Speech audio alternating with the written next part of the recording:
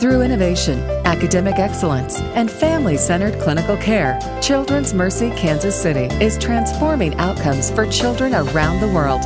Welcome to the audio interview series, Transformational Pediatrics, with host Dr. Michael Smith. So our topic today is bench to bedside, research focused on improving BPD outcomes. My guest is Dr. Venkatesh Sampath. He is a scientist and neonatologist at Children's Mercy Kansas City. Dr. Sampath, welcome to the show. Oh, welcome. Thank you. So what have we learned so far about the how and the why behind premature infants developing BPD? Right. So I think the last 20, 25 years, we've learned a lot of new information. In the 90s, early in the 90s, when there were tiny babies were surviving and getting BPD, the traditional thought was that a lot of oxygen use and being on the mechanical ventilator, the artificial breathing machines, was the two most important cause of premature babies getting lung disease. And to a large extent, we've been able to mitigate those factors. They're still players now, but with the way we artificially ventilate these babies is much more gentler, and how much oxygen we give to these babies is titrated very closely. So with those measures, we've been able to, we saw a decrease in BPD rates in the 80s and 90s. But subsequently, in the last 15 years, we have not been able to make much progress, and that is because I think the survival of the tiny babies has improved, so more babies are at risk of developing lung disease. And the other factor is that the one which I'm particularly interested is understanding how lung inflammation caused by infections directly in the lung or infections in the bloodstream cause BPD. And I think since BPD is a very complex disease and multiple factors are involved in causing the disease, the things that we can decrease, the factors like increased oxygen use and artificial ventilation, those I think we have made a lot of progress. But there's other areas, other risk factors which have cropped up in the last 15, 20 years, which we are addressing, but they seem to also have become very important players for causing the disease. And also particularly because a lot of the small babies are surviving, and because now we have new survivors, a lot of them are at risk of lung disease. So I think what we have learned in the 80s and 90s was that oxygen toxicity and artificial ventilation can injure the lung. And to some extent, we have made a lot of progress on that. More recently, by which I mean that 15, 20 years, what we beginning to understand is that infections, either directly in the lung or in the blood, can affect lung disease pretty badly, can cause lung disease badly. And also, genetics also plays a major role. So I think the focus right now in the last 15, 20 years has been going towards infections and the genetic basis of lung disease. So I think we have learned a lot, and to a large extent, we have mitigated some of the risk factors.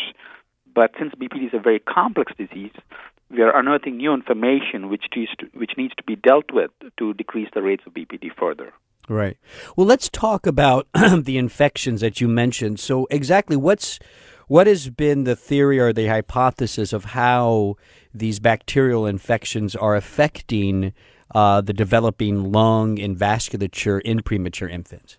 Right. So that's one of my pet peeves, because what I've noticed when I was in training and as a fellow in Cincinnati and immediately after when I became faculty, that I would see these babies who would not be ventilated for too long and did not have much oxygen for too long, but they would get just one or two infection episodes, and then they would get this disease. So obviously we found I was really interested in dissecting that role of infection in lung disease. And so what we think currently is that whenever babies get an infection in the bloodstream, and because they're premature, they have an unregulated immune system. So what happens when they get infection is that though you treat them with antibiotics, the infection and the body's response to infection creates a huge inflammation in the lung. And in adults, this is seen as acute lung injury or ARDS. So we see a similar picture in some preterm babies who get infections. And because of the acute inflammation in the lung, what happens is that the lung is injured. And a lot of them during this inflammatory process, a lot of proteins are secreted which digest the lung, in fact, and also cause injury to different cell types, increasing the endothelial cells or the epithelial cells. And those also can result in BPD. My specific focus has always been on the lung endothelial cells. And the reason we are very interested in those cells is that how does an infection in the bloodstream cause inflammation in the lung? What's the connection?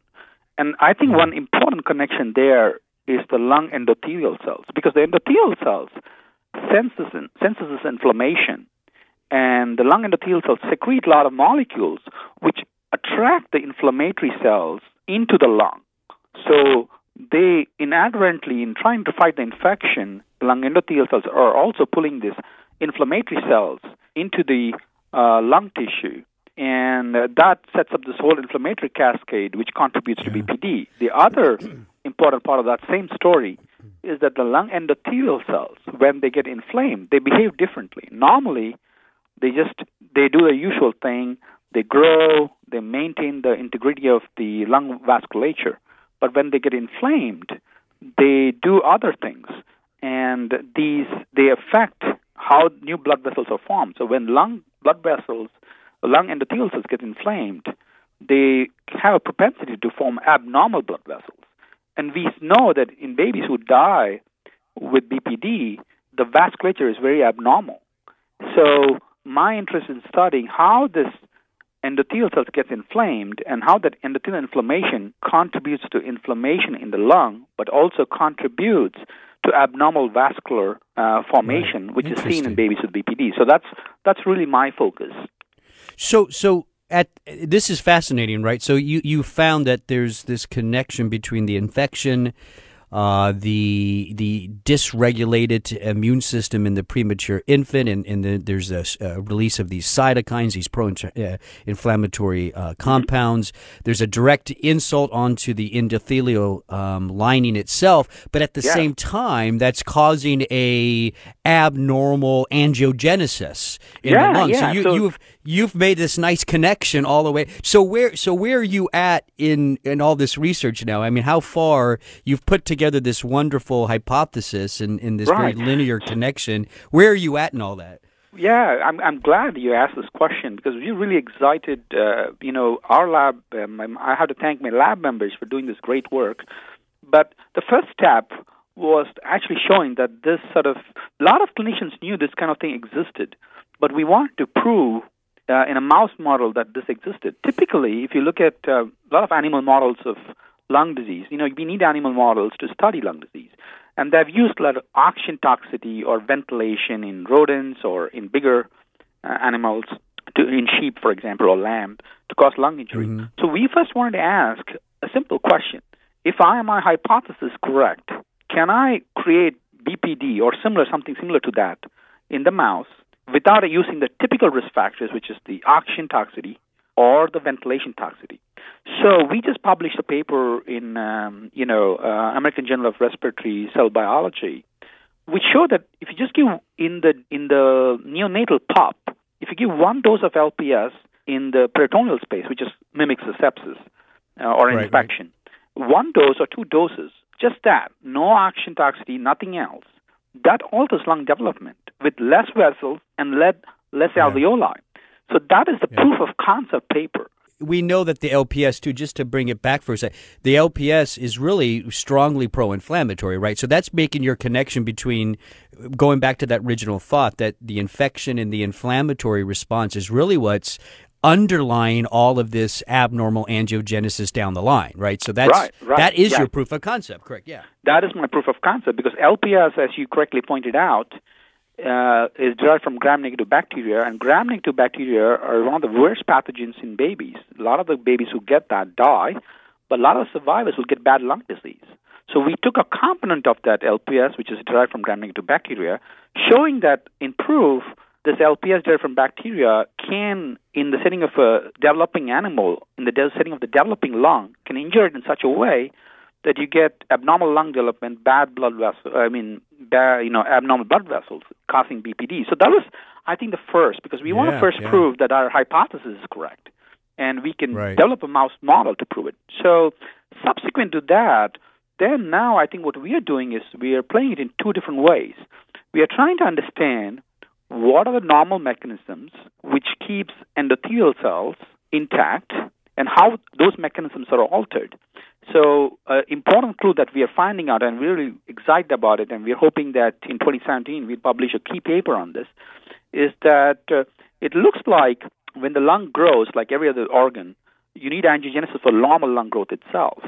So there's some master regulators of lung growth called delta-like 4. It's just a gene. It's a very critical gene, and that regulates lung growth. And what we are finding is that LPS can alter delta-like 4 signaling. So we now have come to the second line of proof, which can we show a relationship between inflammation and endothelial inflammation and bacterial sepsis, and how angiogenesis mechanisms which control how blood vessels develop are altered. And we haven't published yet, so I don't want to make too much of it, but our data are very strong, and I'm hoping that will come out in 2017, that we can show there are very critical angiogenic mechanisms which are altered with LPS or bacterial products.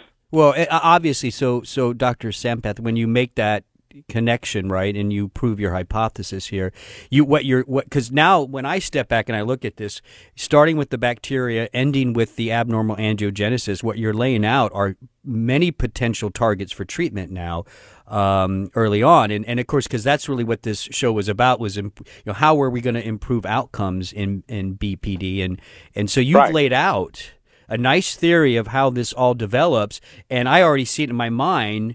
You have these potential areas that you can target to, to treat and really make the outcomes improve for these. This must be obviously a very exciting time for you right now.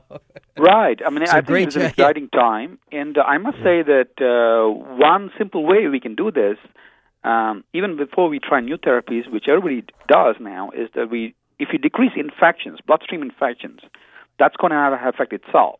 But despite our best intentions, some of these babies are going to get infected. So if we understand the molecules which are involved in this, let's say that in this pathway which causes lung abnormal blood vessels, then there are molecules. For example, angiopoietin-2 is a key molecule in the middle.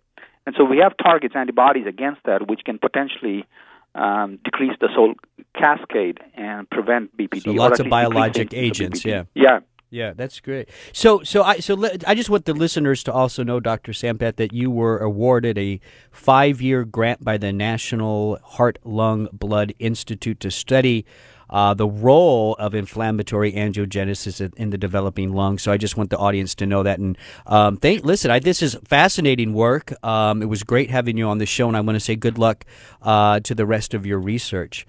So thanks for coming on the show. You're listening to Transformational Pediatrics with Children's Mercy Kansas City. For more information, you go to childrensmercy.org. That's childrensmercy.org. I'm Dr. Mike Smith. Thanks for listening.